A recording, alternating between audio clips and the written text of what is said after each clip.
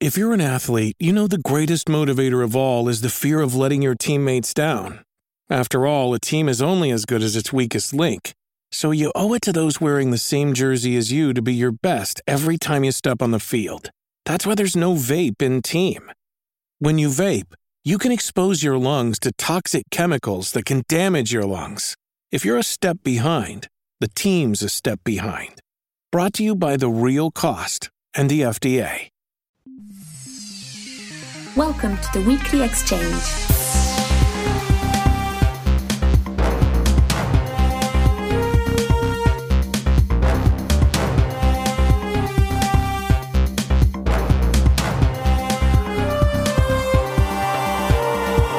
This week in Forex and Strategy Game News, we have updates on Stellaris, Planetfall, Gladius, Driftland, Aggressors, and so much more.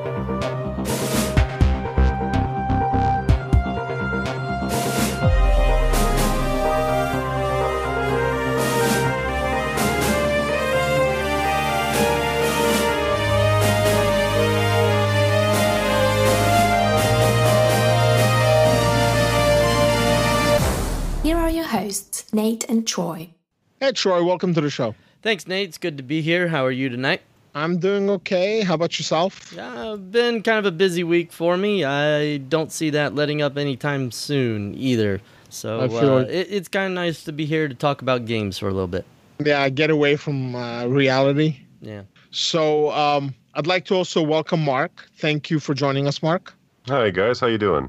Hanging in there. So you'll be covering a couple of news items tonight, yeah? Yeah, I'm going to dive into the new, the first dev diary we've had since, I don't know, before, I guess the spring on Stellaris 2.2. And I'll cover a little bit of my thoughts on Fallout 76 and the decision not to go to Steam. Dun, dun, dun. Oh, that should be interesting. Should be very interesting to hear what you have to say. All right, so I think I'm ready to start. What about you, Troy? We ready for this? Let's do it.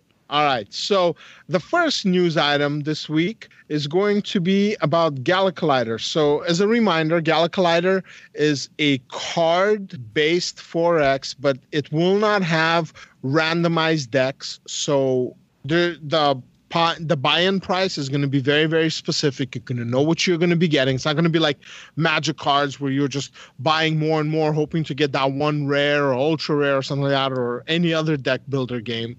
And so it's a 4X, but it's using cards. So that's definitely a very interesting mechanic, in my opinion. And we had him on an interview a long time ago, and we probably should do it again. It would be interesting to see what has changed since then.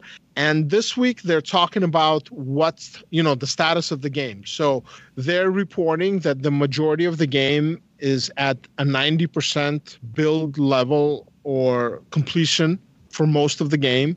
And now they're starting to dial in the specific mechanics based on their alpha feedback, getting ready, I believe, to go into beta to a larger audience.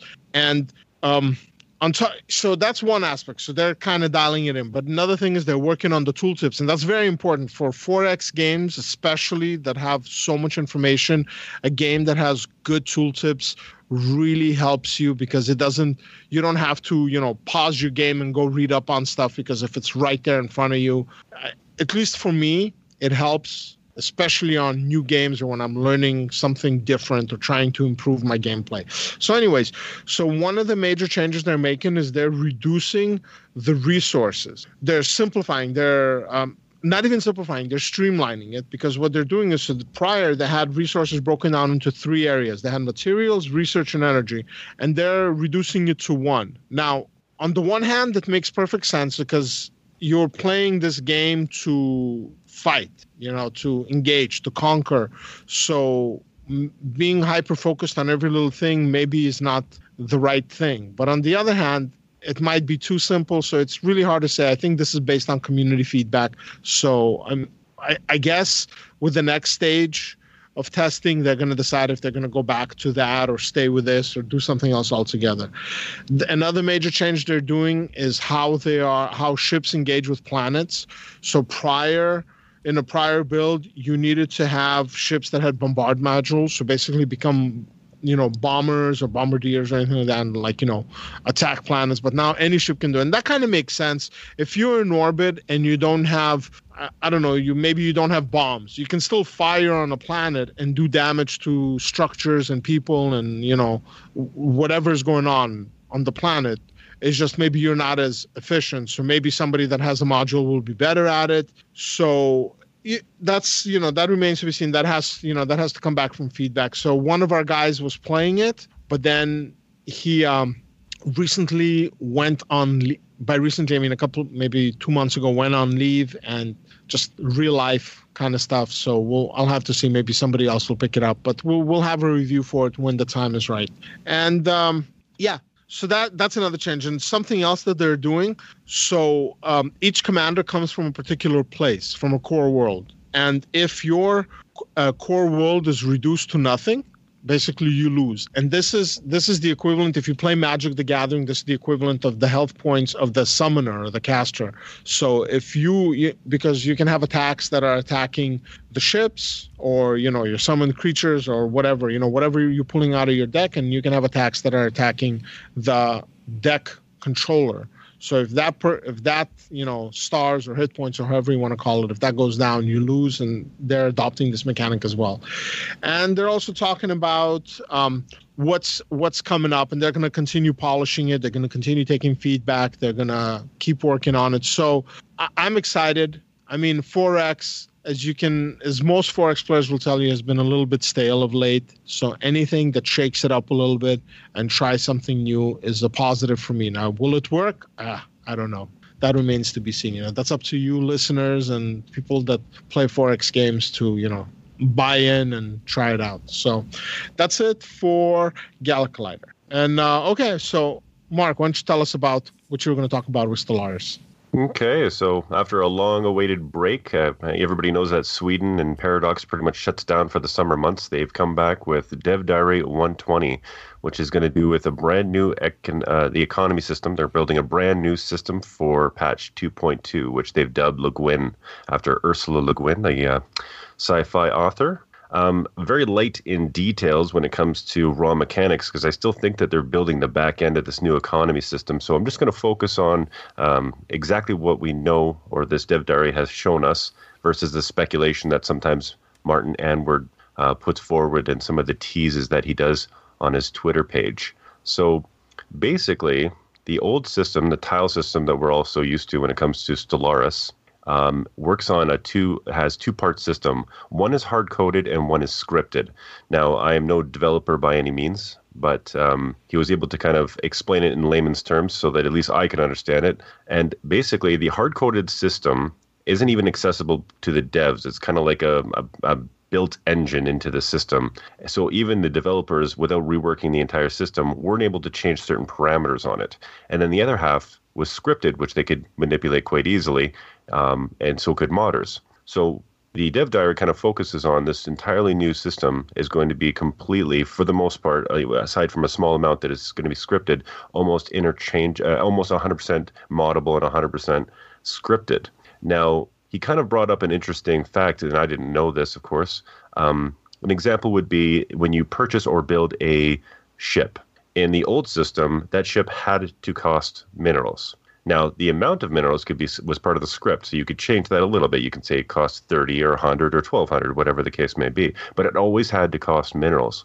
And he kind of goes on by saying that by making it more scripted, you could actually change it up so that, let's say, a organic ship, if you're a hive mind or some type of hive being, could, instead of costing minerals, your ship could actually cost you food. And its upkeep could be food.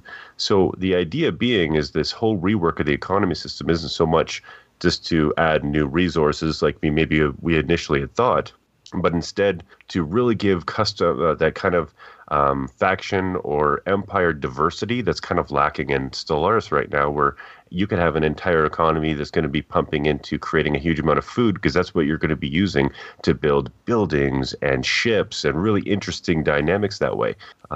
Which I thought was just, any work of the economy system is going to be great, because frankly, I think it's one of the weaker parts of Stellaris in general.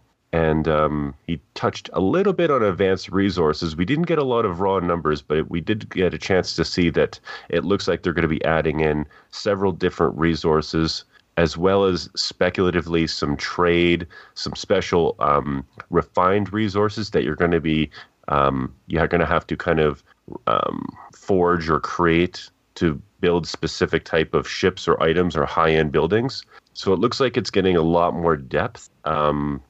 I'm hoping that it doesn't get too complicated, because I'm looking at a screenshot right now as I'm speaking of the new UI and the layout at the top bar, and it looks like it's going to be pretty crowded. So I'm hoping that, although this rework is going to be for the betterment of, the players, but I hope it doesn't get so complicated to the point where, you almost seem like you're going to be a little bit lost. So that's pretty much all they did for this dev diary. And like I said, it does sound from reading this dev diary over again, that there's a lot of back-end stuff that hasn't been finalized yet, which makes me think that even though I'm excited to see how this new system is going to work, I'm still thinking that we're not looking at anything before maybe the end of fall for this thing to actually be launched.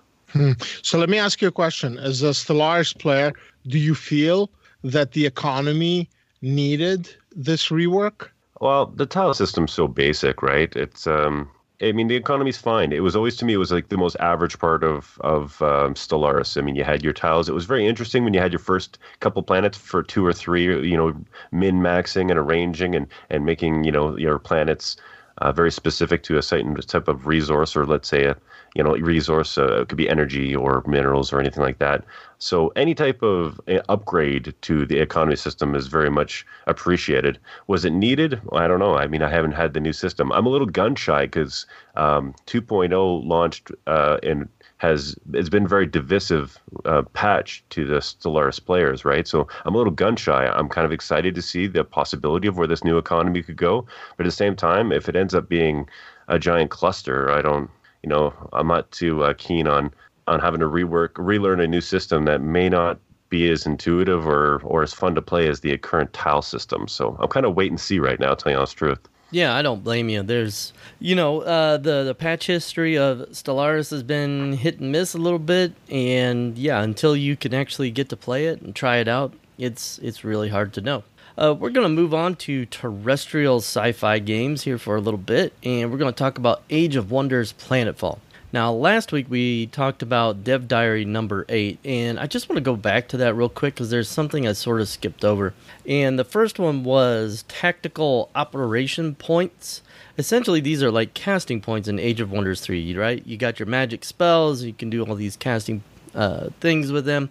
Well, for Planetfall, they're breaking it up into 2 different types of points, tactical points and strategic ops. And with tactical, those are like your combat spells, essentially. Okay, you can call in airstrikes or psystorms, and psystorm sounds really cool. Psychic powers appear to be part of the gameplay here, and I'm excited to see where that goes. And then the strategic ops are kind of like world enchantments, or perhaps spells you would normally cast on the strategic map for the game. So I think that'll add an extra depth of play, brought over from Age of Wonders 3, but perhaps a bit more compartmentalized to make it more intuitive for players. And then with Dev Diary number 9, we get a look at a bit more at the world map this week. And so one of the things that they're reworking is scan range. And anyone who played Age of Wonders 3 probably has had the experience where you're moving one of your stacks along and you're going through the fog of war, and you move your guys as far as they can travel in a single turn, and when they do that, they get ambushed because there weren't guys on the screen. You didn't know where they were, and so they suddenly pop up as you move along. The scan range has been reworked for Planetfall, and so your buildings are going to have a scan range, and so are your units, and they'll be able to detect enemy units under the fog of war. Now, in the beginning, you're not going to get a lot of information. You're just going to know that they're there. But as you research, your scans will become more powerful, and you'll get more information about those hidden NPCs. So that's a pretty good idea. This Dev Diary also covers goodie huts and minor factions. Both those will be in the game. Some of the NPC factions, some of the miners, you'll be able to negotiate with and get them to come on your side. And then there's going to be others that are just kind of monsters or pirates, that sort of thing, that you can't really negotiate with. You just have to kill them. And those are called marauder bases and hazards. And you'll research technology to kind of interact with the miners, and then to alleviate those hazards as well. So quite a bit of interesting information for Planetfall this week. Not really deep as far as those dev diaries go, but I mean, I think the gameplay is going to be deep as a result. Right. You know what's interesting about this, what you're talking about, the scan ranges? So we have two examples of this being done currently. One is a 4X and one is a tactics combat game. So the 4X are the Wild Walkers in Endless Legend. They could do that, as that's one of their special skills. If there's somebody in woodlands, they know that there's somebody there. They can see that there's somebody there. They don't necessarily have the information of what's there, but they can see that there's stuff in the woods, like the trees are telling them. And in the tactics game, you can do this in BattleTech, where you have a scan range, but if you don't have, which can improve as a skill, it can increase if you're a scout, for example, or you specialize in scouting. So there's two ways you can identify. One is you see that there's some kind of a mech somewhere, but you don't have specifics. So either you target them and like basically ping them like you would, like hit them with a sonar or some GPS or something like that. So it gives you the information, then you lock on them, or you get line of sight on them. And then even though you know they're there, but you don't know, once you establish line of sight, then you see. So it's interesting because BattleTech is through Harebrained Schemed, which Paradox acquired or integrated. So I wonder if that's a mechanic that Paradox said, hey, this is a good mechanic. Maybe you guys should use it. It'll really improve your game, you know? Of course, we don't know for a fact until somebody says otherwise, but it's an interesting thought to have, no? Yeah, and it's possible that, the guys there at Triumph just played the game and liked it themselves. Yep. So I'm sure they have. I'm sure they've played all kinds of games, and everybody looks at the competition and is like, oh, we like how they did this and we like how they did that. How would we apply such an idea? And then, and I know that Amplitude, Triumph, Stardock, Firaxis, everybody's studios, big and small, they look at each other's work, they check out each other's products, Paradox. So anyways, okay, since we're on a terrestrial, leaning towards terrestrial, let me go ahead and give a quick update on Warhammer 40K Gladius Relics of War.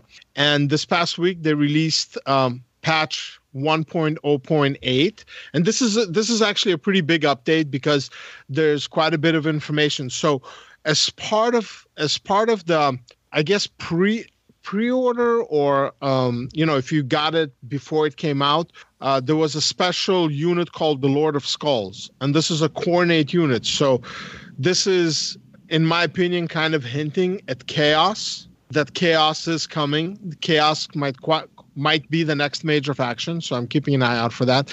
But anyways, this unit is really powerful. This is like a battlefield monster. It's really nasty, and if you encounter it too early, it's pretty much, it can end your game.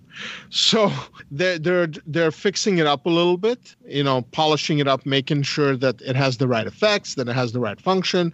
Then they started working on mod support, which is great. So that's another little tidbit there. And as far as balance, lots and lots of balance work for the Space Marines, for the Orcs, for the Imperial Guard, and for the Necrons, like specific individual units, like adjusting the so like for Space Marines, the way Space Marines work is they don't use the resources or like food to grow. They have reclamation points. So they're adjusting the costs of reclamation point usage. And they've been doing that. They've been going kind of back and forth trying to get it right.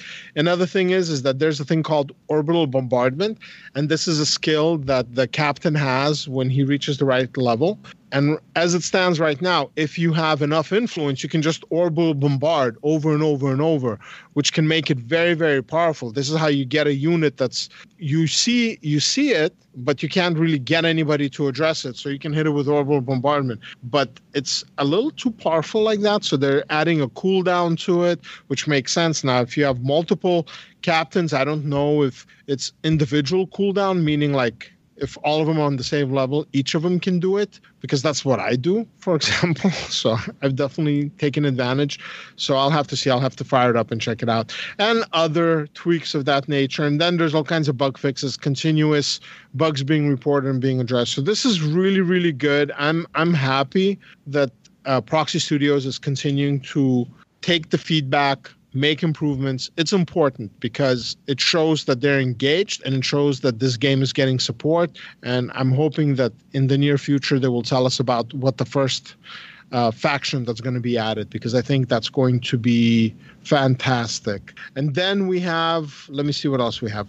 I guess we should talk a little bit about Endless Legends. So in the past week, they released Inferno. We talked about it before, and we've got to play it. We have a couple of videos up on the channel. So this is the first fix. So this is a patch based on feedback, based on bug reporting. So it's patch 1.6.4 and has a lot of fixes in there, like a lot of fixes. And interestingly enough, they're not just fixing the Kapaku, which is the new factions. They're actually making adjustments to all versions of the games. So they're fixing bugs that exist. And that was one of the complaints that our thread on the forum really popped up. And like a lot of people are talking and people are saying, hey, there's still these bugs from 2 years ago, a year and a half ago.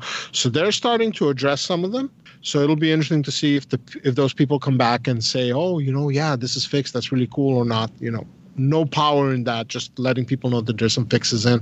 Then they're fixing the functionality of Inferno. So one particular issue that I've noticed, and I mean, I have a pretty powerful PC, though granted, it's almost 2 years old at this point, so it's not as powerful as it was when I first got it, but it's still pretty solid. And when the dust eclipse kicked on, there could have been some slowdowns, like just between the dust eclipse and the winter and too many units and things happening, you get a little bit of like a frame rate drop. So they're addressing that. So that should be interesting. I haven't experienced it to any great degree yet, but I did notice it. So next week, if I'll keep playing, and I'll talk about this a little bit later, but I'll report if I have noticed this fix kicking in. There's other fixes as well. Then there's specific fixes that are addressing Tempest, which was the last expansion. And then there's another fix putting in for Shifters, which was the DLC before that. So they're definitely going back and addressing some earlier issues. So I hope the people that have been wanting specific things addressed keep talking to them, especially on their forums. And, you get a lot more done if you are polite and nice than if you're nasty and beating people on the head, because when you do that, nobody really listens anymore. So keep that in mind. And maybe, some of those issues will be addressed, and a few more people that were naysayers will become yaysayers, right? Yeah, for sure. Next, we're going to talk about Driftland, the Magic Revival. It got a very small patch this past week.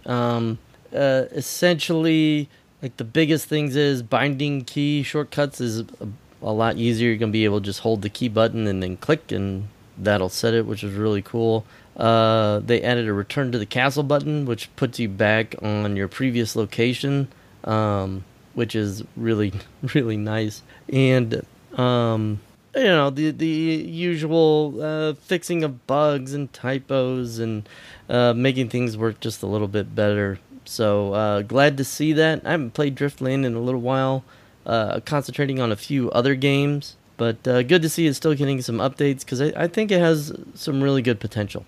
I agree, and I hope that we get a little bit more differentiation than just another version of Elves when something else drops. So, okay.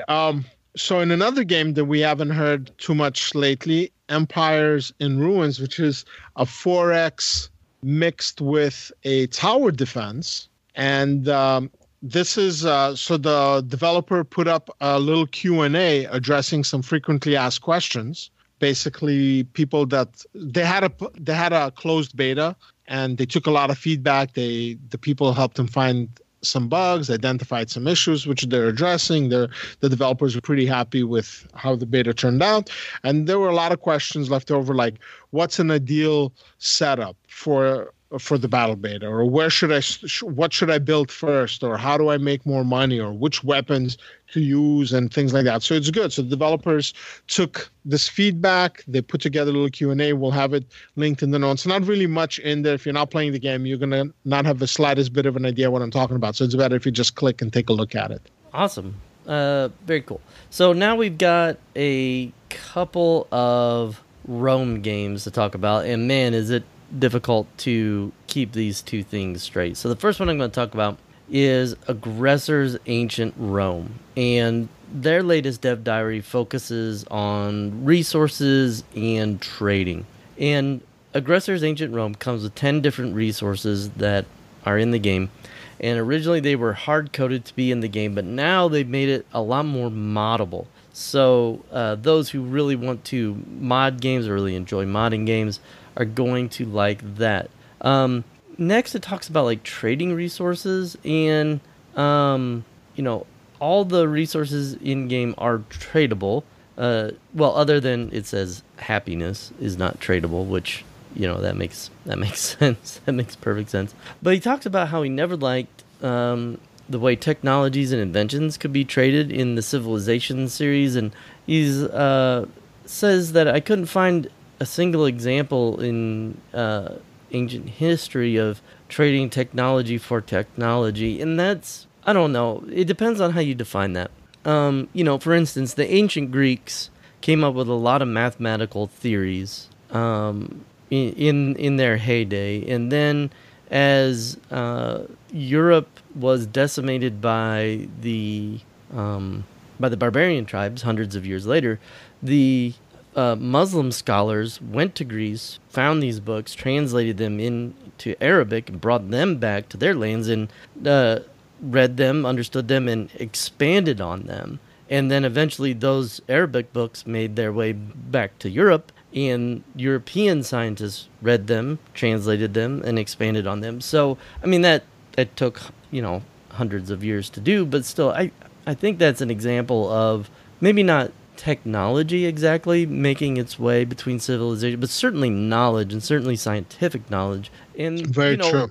And true. Weapon and armor technology was traded cross-culturally quite a bit. In from what I understand, the Romans in particular, since we're talking about Rome here, adopted armor and weapons from other cultures and kind of like mashed it all together to come up with a superior fighting force. So, I mean, there's that also. And then, nowadays we're constantly trading technological ideas. Stealing.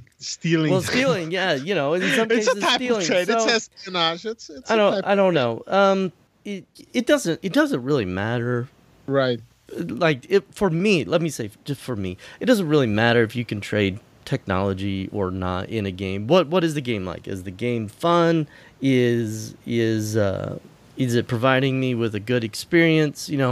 But perhaps for some people, like the historical accuracy is important, and it may be difficult to simulate like exchange of knowledge over hundreds of years. I understand that, but anyway, that's a little nitpick with their dev diary. Is in ancient times, exchange of knowledge did take place, particularly in art of war. Technology exchange did take place. Yeah. I mean, it was almost like osmosis, where somebody came up with a new, like I'll give you a perfect example. So the Romans did not invent one of their most dominant formations, which was the phalanx. That was established by the Greeks. If people actually, if we step away from history a little bit and we talk with creative license, we look at, like, for example, movies. Look at like 300. You have the Spartans using the phalanx to fight off a superior force.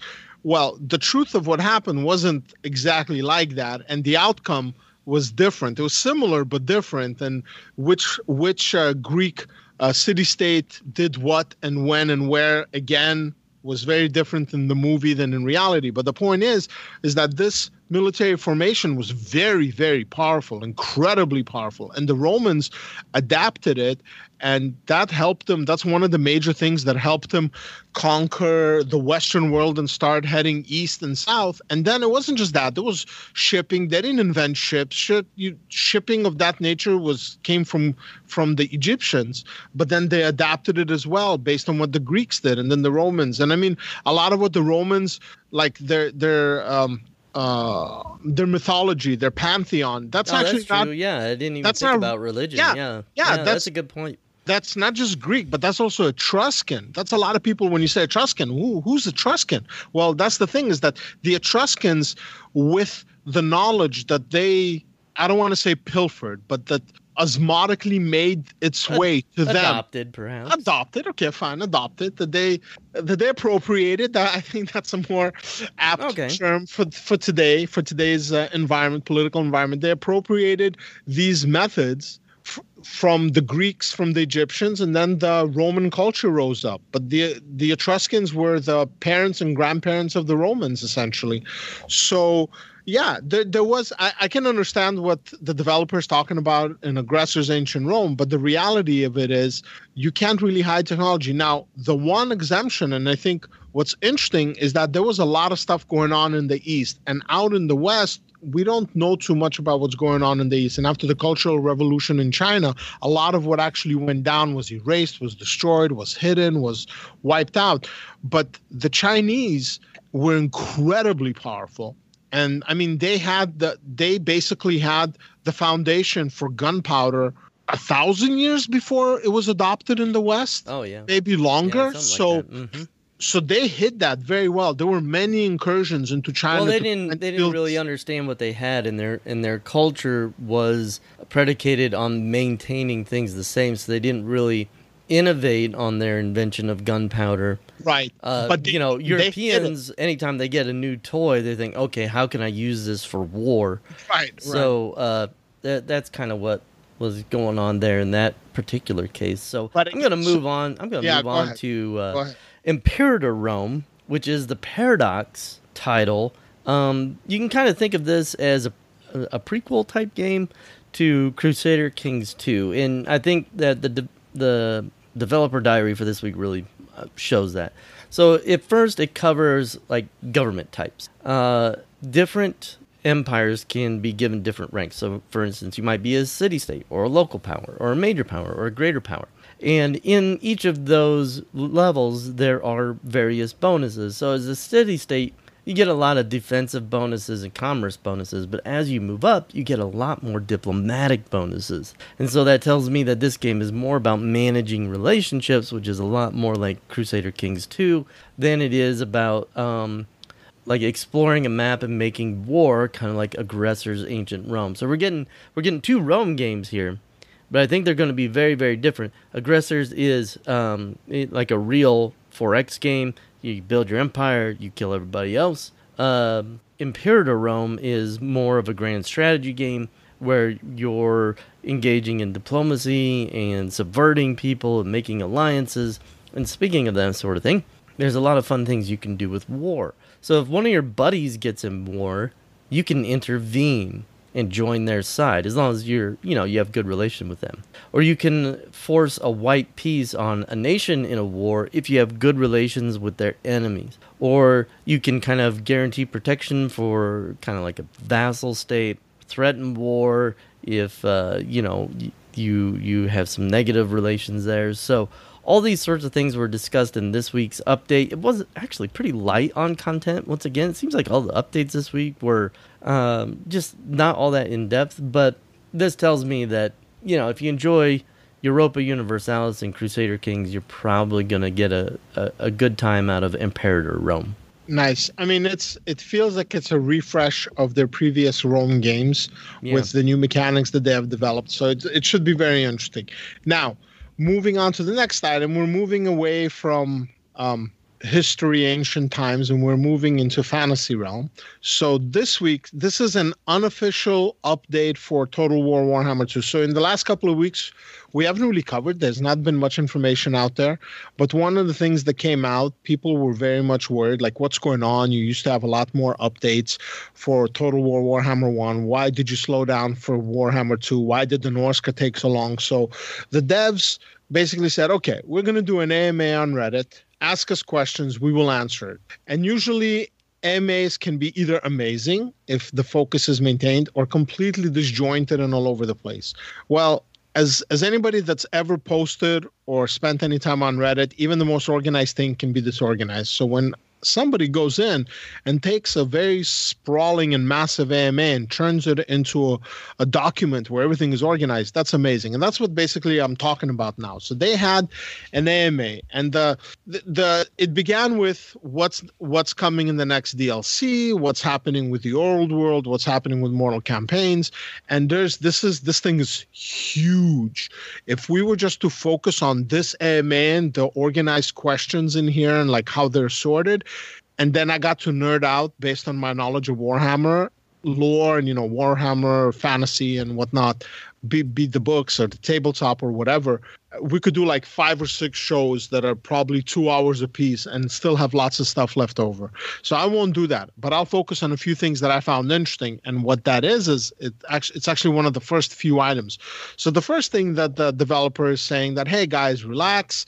We're taking more time to release content because the engine is different than it was in Total War Warhammer 1. We've improved it. That's why Norska took so long, but take a look at how well it plays now. In the process, we made changes to the main campaign. We made to the Vortex campaign. We made changes to the Mortal Empires campaign.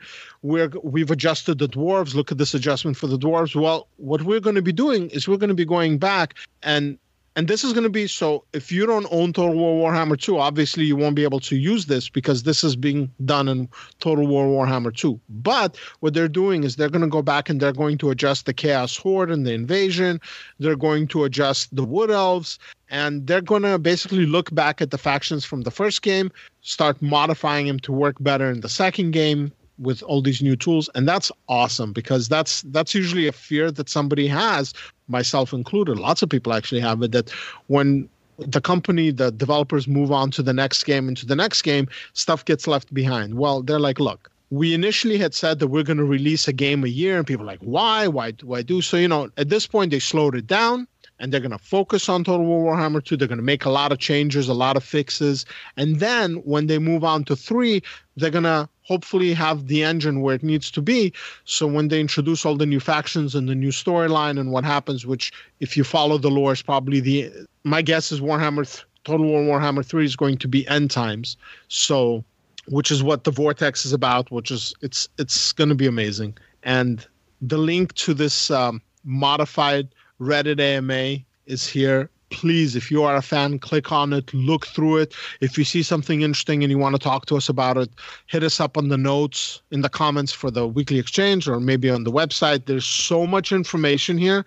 It's crazy, and I'm very happy to see this. I'm glad that the developers went on air and said this because there's been a lot of anguish from our community members, from others. They're like, what's going on?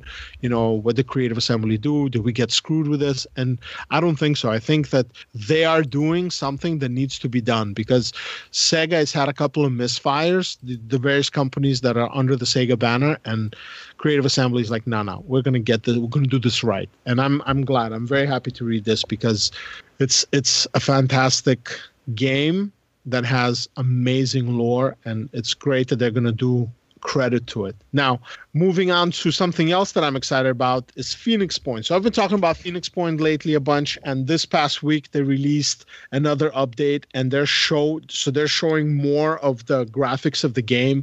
And I highly recommend you click on the link because what you're going to see there is just going to make you go, oh my God. If you were not excited for it before, if I could not convince you that this is going to be the next It game, this might be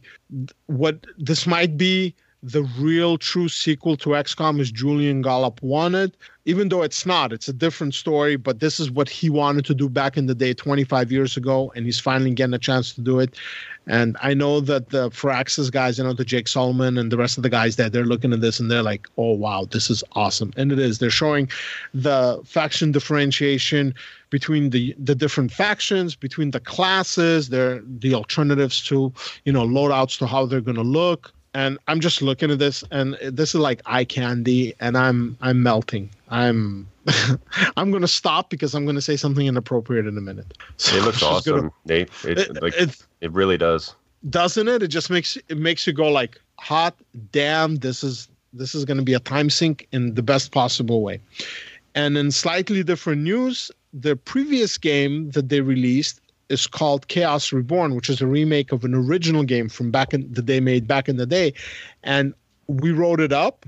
This was the first multiplayer that I did in a very long time. I did it with Rob, and I beat him in a last-second zinger. We were talking about it for quite a bit. It was a lot of fun. And, of course, now he's like, let's play again. I'm like, nope, I beat you. I'm the winner. He's like, come on, give me another chance. Nope, I have won. I am the champion. I'm one and done, and that's it. That's how I do. That's why I don't play multiplayer, because I'm way too competitive for that. And anyways, so they're releasing it for the iOS, basically for the Apple's ecosystem, iPhones, iPads, things like that.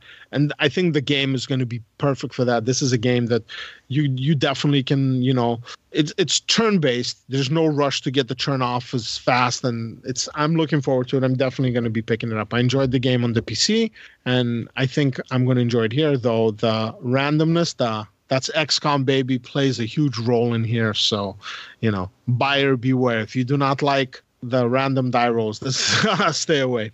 All right, very cool. So this week we also got a small update for Frostpunk, and I think the biggest things that you would notice from this update is, first, you can rename characters and automatons, which a lot of people like, and in the city builder arena, being able to rename everything is kind of a thing that people really enjoy. So that's big change number one. Number two is they've added new visuals or reworked old visuals for a lot of things like airships, huts, gathering posts, outposts, all that sort of thing has been reworked. And then also, and I think this is probably the one that people will like the most, is that the building grid has been revamped. So now it's easier to fit an optimal number of buildings within an area. And I know, I haven't played Frostpunk personally, but I know in these types of games, like, you want to use your space optimally. And so now they've reworked the grid so you can do that at least a little bit easier.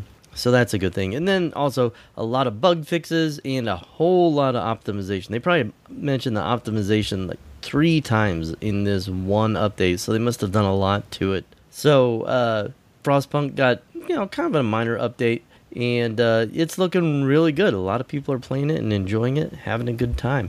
Very good. And then why don't you also tell us a little bit about Star Control? Oh, yeah. Star Control is coming out at the end of September. And this week's, what are they calling this? It's kind of like a dev diary. I think they call them preludes or something like that. This week they're talking about the visual design of all the ships. And we know how much Brad Wardell enjoys his shipbuilders. So in this update, there's about 30,000 pictures. I might be exaggerating just a tad, but not by much, but about 30,000 pictures of all the different ships and like the concept art for the ships and how they were going to look and shoot their missiles and weapons and all these things and extra parts you could put on them. And hey, look, here's what a scribe looks like in like just tons and tons of ships and ships and ships and ships. So it's mainly, I didn't find necessarily anything substantive in this update about mechanics or balances or like how far along they are on the quests and the campaigns.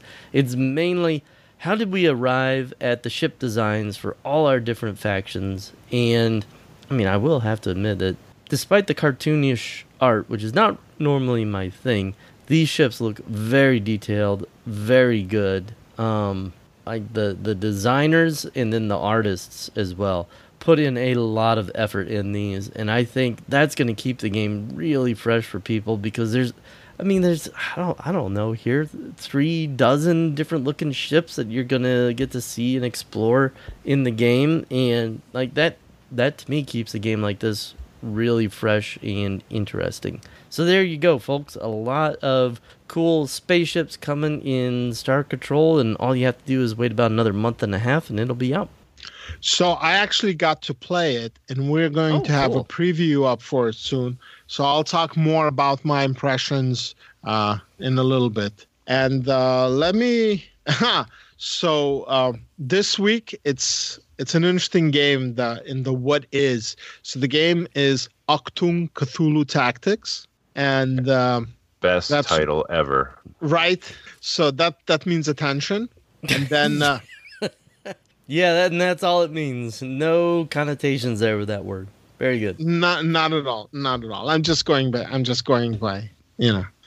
not going to let that ruin my mood. Anyway. So this is a World War II based game, like an alternate Earth. And one of the things that the Nazis were trying to do is they were pursuing the occult. And if you're a listener, I'm assuming that dear listener remembers the, Indiana Jones movies. So this is basically a Cthulhu-inspired World War II squad-based tactics game. Yeah. Have you guys seen the screenshots for this thing? Of course. No, I haven't. Yeah, it's yeah.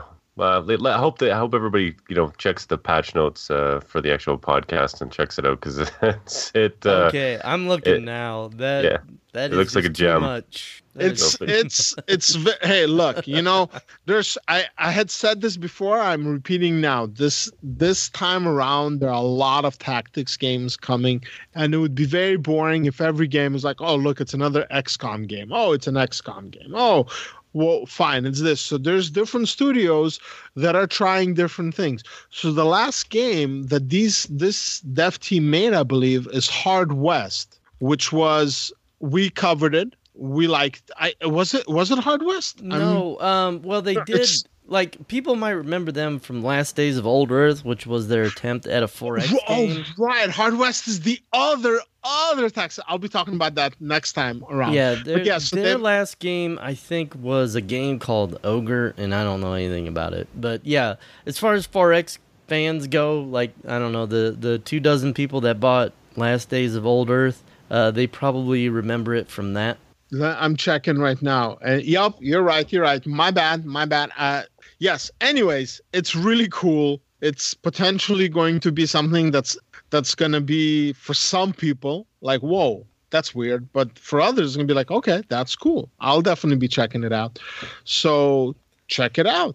Click on the link. See what, let us know what you think of it. I mean, that's the whole point of us talking about these games that are out of left field because not too many other places are talking about them. And that's a shame. Lots of innovation. Nazis are way out of left field. Yeah, I hope the gameplay is good because it looks like hot garbage, man. No offense, but oh no, come on, Mark, don't say that. Okay, I'm like, if we were all to go back in time to '99, I'm pretty sure we'd all sing its praises. But I'm looking at this thing going, come on now. I mean, if you look at Ogre too, right? It literally looks like Monopoly pieces on a map. So yeah, I couldn't say much good about. So whatever. Last Days of Old Earth. Oh, Last Days of Old Earth would have been a great game if they had actually put content in it, but they didn't, so it wasn't very good. All right. Mark, I see you got something coming up. What do you want to talk about? Speaking of hot garbage, Fallout 76 is not coming to Steam.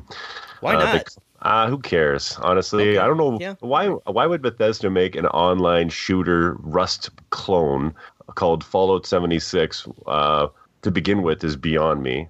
I don't understand this move at all. It seriously looks like they just looked at Fortnite and Rust and thought, cool, let's put power armor there and milk our fan base right to death. But this is not what the article is about. The article is about them choosing not to go to Steam for at least the beta and the initial launch, it sounds like. It's kind of, details have been kind of sparse. but it sounds like they're kind of trying to push everybody to Bethesda Net, their own launching service that they currently have. So that's kind of the deal there. It sounds like it's going to be all doom and gloom, but if I remember correctly, and maybe the community will correct me, but I don't believe that Elder Scrolls Online launched on Steam until they dropped their subscription model and made it pay to play. So this isn't unheard of for Bethesda wanting to kind of control their IP when it comes to this kind of thing. So the article in general is just kind of just talking about how they're deciding to have the beta off of Steam and trying to push everybody to Bethesda Net. So that's kind of what they're going with that direction. I don't know. I'm not a huge fan of Bethesda in the first place. I don't particularly like the games. I know. I'm well. There goes all sacrilege. Our subs. Thanks, I know. Right? Sorry, guys. Sorry. I wasn't a fan. I'm not a fan. And them doing this doesn't impact me. But it's interesting because maybe it'll make Valve take notice that other developers, major, big. I mean, Bethesda is not a small studio. And they have very loyal and huge following. So maybe they'll be like, okay. I mean, this is going to lead me into the next item. So it's a perfect transition. So as part of that, I will discuss this further. So do you remember last week I was talking about how there's this new thing going where games are being injected with code that in turn gives the developers access to your processing power and they start bit mining cryptocurrency? Well, another game has slipped by that Valve has noticed, and I suspect there's a lot more than just one or two. A lot of these garbage games that I had mentioned before, and this is a garbage game, are doing that. And it's just another way to destroy the trust of the players with the platform, because the platform holder, Valve, is refusing to curate their marketplace. This is the most important thing they need to do right now, more important than anything else. Instead of, which is actually the next news item, but I'll mention that when it gets to that. So by them not curating their marketplace, by them not doing so, what was it, like maybe 2 years ago, they stopped doing the flash sales and they moved away from a lot of the things they were doing with the summer sales because developers like, oh, we're not selling as much, we're losing money. So Valve's like, okay, we're going to change it. And then, we're going to reduce the sales. So people will be buying your games at 20% discount instead of waiting for the flash sale 70% or whatever. And they moved away from that. And as part of moving away, they're like, we're going to make a lot more money for you guys. But then they got rid of the green light programs. So now they let everybody on. Basically, here's $100. You can be a developer. We don't care what you're releasing, except if it's a porn game or something that's, sexually suggestive. Then, hammers down. When it's virus infected games, they don't seem to be bothered unless the community reacts to it. If it's gray market stuff and reselling of trading cards and stuff, they don't care about that. If it's people selling this, they don't care as long as it doesn't affect their bottom line.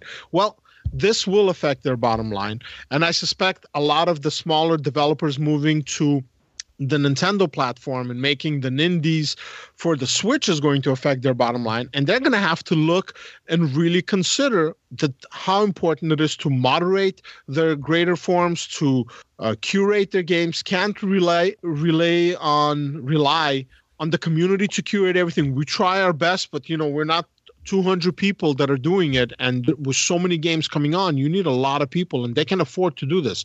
And that, of course, leads to the next thing. So a while ago, they stepped on Discord, and Discord is the service where it's kind of like Skype for gamers. So while you're playing, you can be on Discord chatting with people, like a group chat or texting or typing, and then developers are moving there and creating channels for people to communicate with them directly. So Valve started doing some of the features that Discord has, started to copy them. And like the new Messenger on Steam that we recently spoke about is almost like a lift from what Discord has. And they did the same thing with Twitch. They were doing it with YouTube. So, they're kind of stepping in a lot of toes. And now Discord is like, So Discord is going to compete directly with Valve by creating their own platform where people can buy digital games and play on Discord. Yeah, so that'll be really good, especially if they're kind of picky in the way that GOG, Good Old Games, is picky. Yep. because GOG's biggest problem is it doesn't have the social media features that Steam does. Yep. Well, Discord has those social media features like better than either one, in my opinion. Yep. So if it adopts, in fact, you know what, GOG and Discord should just merge. They should just merge. Yeah, good idea. That's a good idea. If those two, but I mean, GOG is owned by CD Projekt, so like that's a really big company. But if you could put those two services together, then you'd have something that could really compete against Valve, and then Valve would be in serious trouble. I mean, you have BattleNet, you have EA. No, hold on. Just hear me out. You have BattleNet, you have EA, the Electronic Arts Origin store. You have Ubisoft's what's it called? You don't play. You don't play. You have Bethesda, right? So that's 4. Then you have the individual marketplaces for the PS4, for the Xbox, for the Switch. So Nintendo, Microsoft, and Sony. And then you also have Amazon Prime, right? And all of them combined are as powerful as maybe Steam is if all of them work together. Maybe. But if you say if GOG, because Good Old Games is just a horrible name, I guess, so GOG is much better. If GOG and Discord merge, like you said, that would be on BattleNet. If they merge together, that could be very interesting. That could be very interesting. And that, of course, leads us to the next news item, which we're going to be probably in September creating our own Discord channel. And boy, here we go. Hey, man, all those old guys trying to figure out this new stuff. Like, I have a Discord channel with my World of Tanks clan. It's like a bunch of high school guys and me. Everybody keeps asking. In my 40s. Everybody keeps asking. Can you imagine? Can you imagine Tragic from our forums? Oh man, Tragic and Oliver in there at the same time. Oh man, that's worth the price of admission. Yep. And now we'll have a disclaimer on Discord that profanity is allowed as long as it's not directed at anybody. And then I can actually start communicating there. People are going to be like, oh my God, Nate, what is that potty mouth about? And it's like, hey, you didn't know my secret, my dirty secret. I'm very profane when I'm not at work or at home. Just one of many of Nate's dirty secrets that you guys don't know about. Don't talk about the other ones. We're just talking about this one. So we're going to be doing that. And okay, Mark, we're going to air out some of your dirty secrets, too. Yeah, he doesn't care. No, I've got no shame, man. I've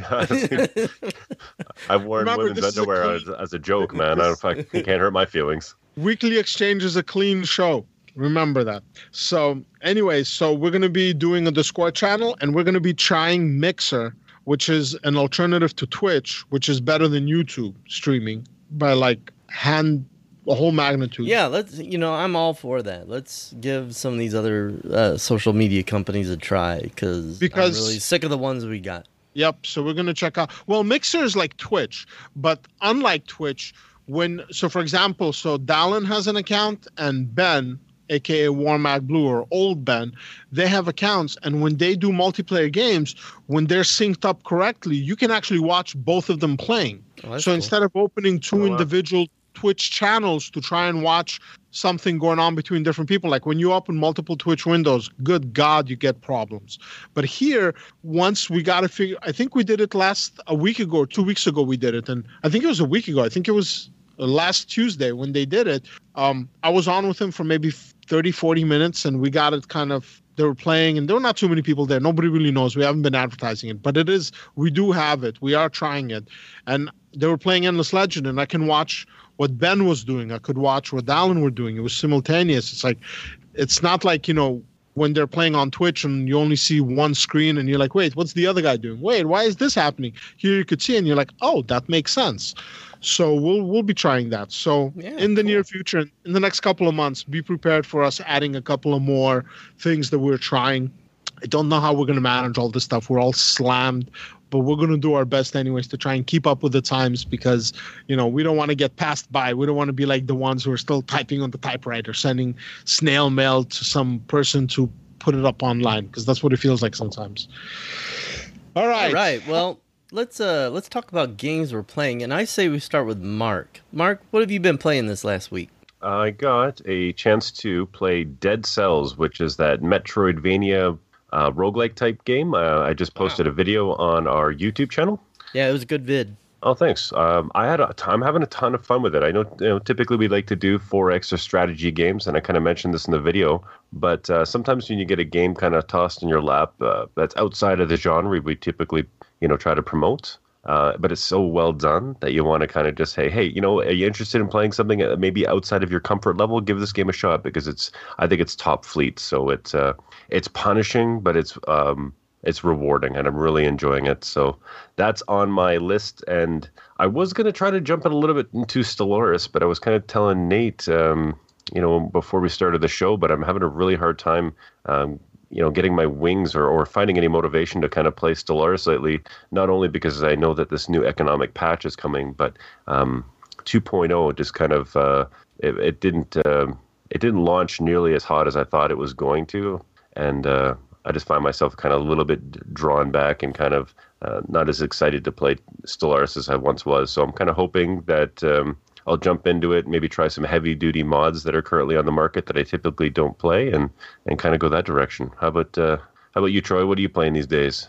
Well, this week I got to play, of course, World of Tanks Blitz, and I finally finished grinding out all the tier 1 through 6 tanks that are going to get turned into premium tanks, and that was a real pain, and I really hate playing the lower tiers, but I'll take free premium tanks anytime. So I finished that up, and then I played some At the Gates. Nate, did you get to play At the Gates this week? I did for a split second, and I was gonna ask you if we can push this next discussion to the next show, because I want to put in at least 2 or 3 hours, if not more. And yeah, that's fine with me. Like, I ran into a bug and my game kept crashing. Oh, that sucks. If you tell me what it is, I'll let John know. So that's actually the other thing. So remember how last week I said some of the mechanics that he's introducing remind me a lot of Thea? Yeah, that's definitely the direction he should go. For sure. So I've been trying to get him to check out Thea for maybe 2 years now. And finally he's like, okay, you know what? You've been on me about this. I'm going to buy it. I'm going to play it. And then I'll let you know what I think. So what I want to do is next week, I want to talk with him and ask him what his impressions of Thea were. And then I want to discuss with you our impressions. And then once we're done, if you just let me know what bug you came up with, I'll let him know and see. Yeah, I'll see if I can replicate it. Yeah, what the deal with that was, whether it was just an accident or actual, reproducible bug. So I played a little bit. I'm liking what I'm seeing, but I didn't play enough to form any impressions. Definitely nothing where I can test these new gameplay mechanics, Yeah. I played it for a few hours. I got further than I had the last time I played. My whole settlement didn't starve and die. Oh, that's always good. Yeah, which is definitely a step forward. But anyway, we'll save it for next time. So what have you played this last week? So the reason earlier in the week, I was playing Endless Legend, the Inferno, the full release version of the Kapaku. I was also playing Endless Space 2 with the Hisho. I 100%ed the game before, and I want to 100% Endless Space 2 because they added some new achievements. So I started playing it. But then towards the middle of the week, was it the middle? Yeah, right around the middle of the week, Brad Wardell reached out and he's like, hey, Nate, you want to try Star Control Origins? I'm like, well, I have the battle beta. And he's like, no, not the ship battle one. No, the game itself. I'm like, yeah, of course. So he gave me the access I needed to fire it up.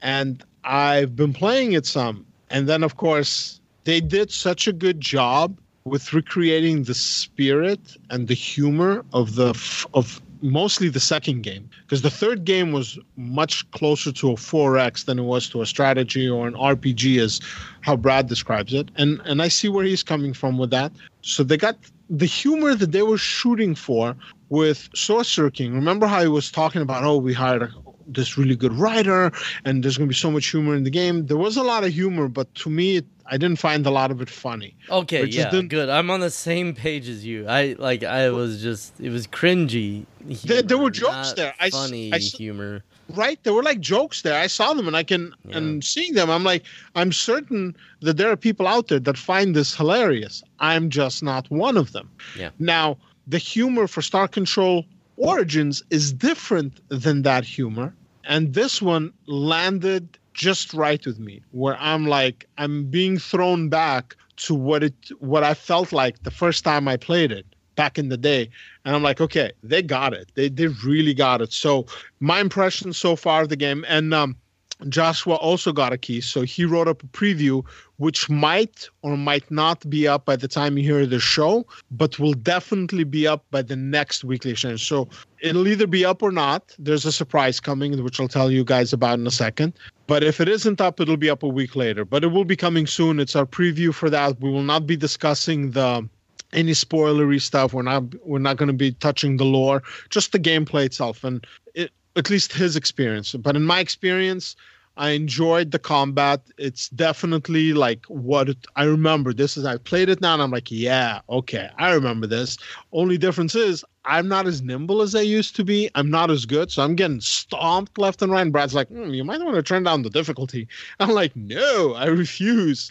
So I'm kind of stuck at this point where I cannot beat who I'm supposed to beat, but I'm having fun trying. And the art does not turn me off. I've heard some people and I've read some people saying, oh, this is too cartoony. But then the thing is, if you played the original 2 Star Controls and even Star Control 3, the one that shall not be named, the one that everybody hates, each one of them was cartoony to one degree or another. So they really did a good job with the art. They did a good job. There's good voiceovers. There's funny dialogue. I didn't have any bugs. I didn't have any crashes. I didn't have anything weird happen to me. I didn't have anything affecting the graphics. It was good. I enjoyed it. And hopefully you guys will get to read the preview soon. So, okay. And now the last bit of news. At the time that you hear this, we would already have up a giveaway. And this is going to be for a couple of keys. This is called the Infernal. I can't pronounce this. Inferno? No, Infernally Supreme Giveaway. I was trying to pronounce that. My God. It's too late at night. I'm tired. Okay, I had a very busy weekend. It is very late. I'm tired. Forgive me.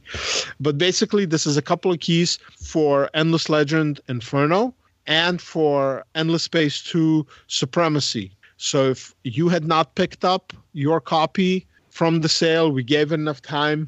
Should people want to buy, so it's not right on the tail end of that, we got a couple of keys for you guys. The giveaway is going to be up on the website, so check it out. If you already haven't entered, please enter. You know how we do this. It's not difficult. It's very easy to get your name in there and try to get yourself a key. And it's both those expansional Cs or DLC expansions or whatever. They're both really good, and they both add a lot to the game, in my opinion. And this is for Endless Legend. That's almost 2 years after they finished, a year and a half to 2 years after they finished developing it. They added another one, which it's awesome. And I've been playing it, and I've been enjoying it. And some Battletech also. And I'm continuing. That's my XCOM 2 substitute right now as I wait for Phoenix Point to drop. So that's what I've been playing. And with that, I think it's time to wrap this up. So, Mark, thank you for joining us. Thank you very much for having me. And our patrons, thank you very much for supporting us. We could not do this without you. We really appreciate all your support. Seriously, you guys and gals, you're awesome. So thank you so much. And I hope more of you support us because we got some cool things coming. And some of the Explorminators could use some new equipment, especially for podcasting. So that's what we're going to be using. This money that you guys are giving to us, that you guys are patronizing us with in a good way, is going to go to upgrade some of the sound equipment for some of the guys. So thank you very much. And I think that's it. Awesome. Well, we'd like to thank everyone for joining us this week. It was really good to have you. This has been Troy, Mark, and Nate for Explorminate. Take care, everyone. See ya. Bye-bye.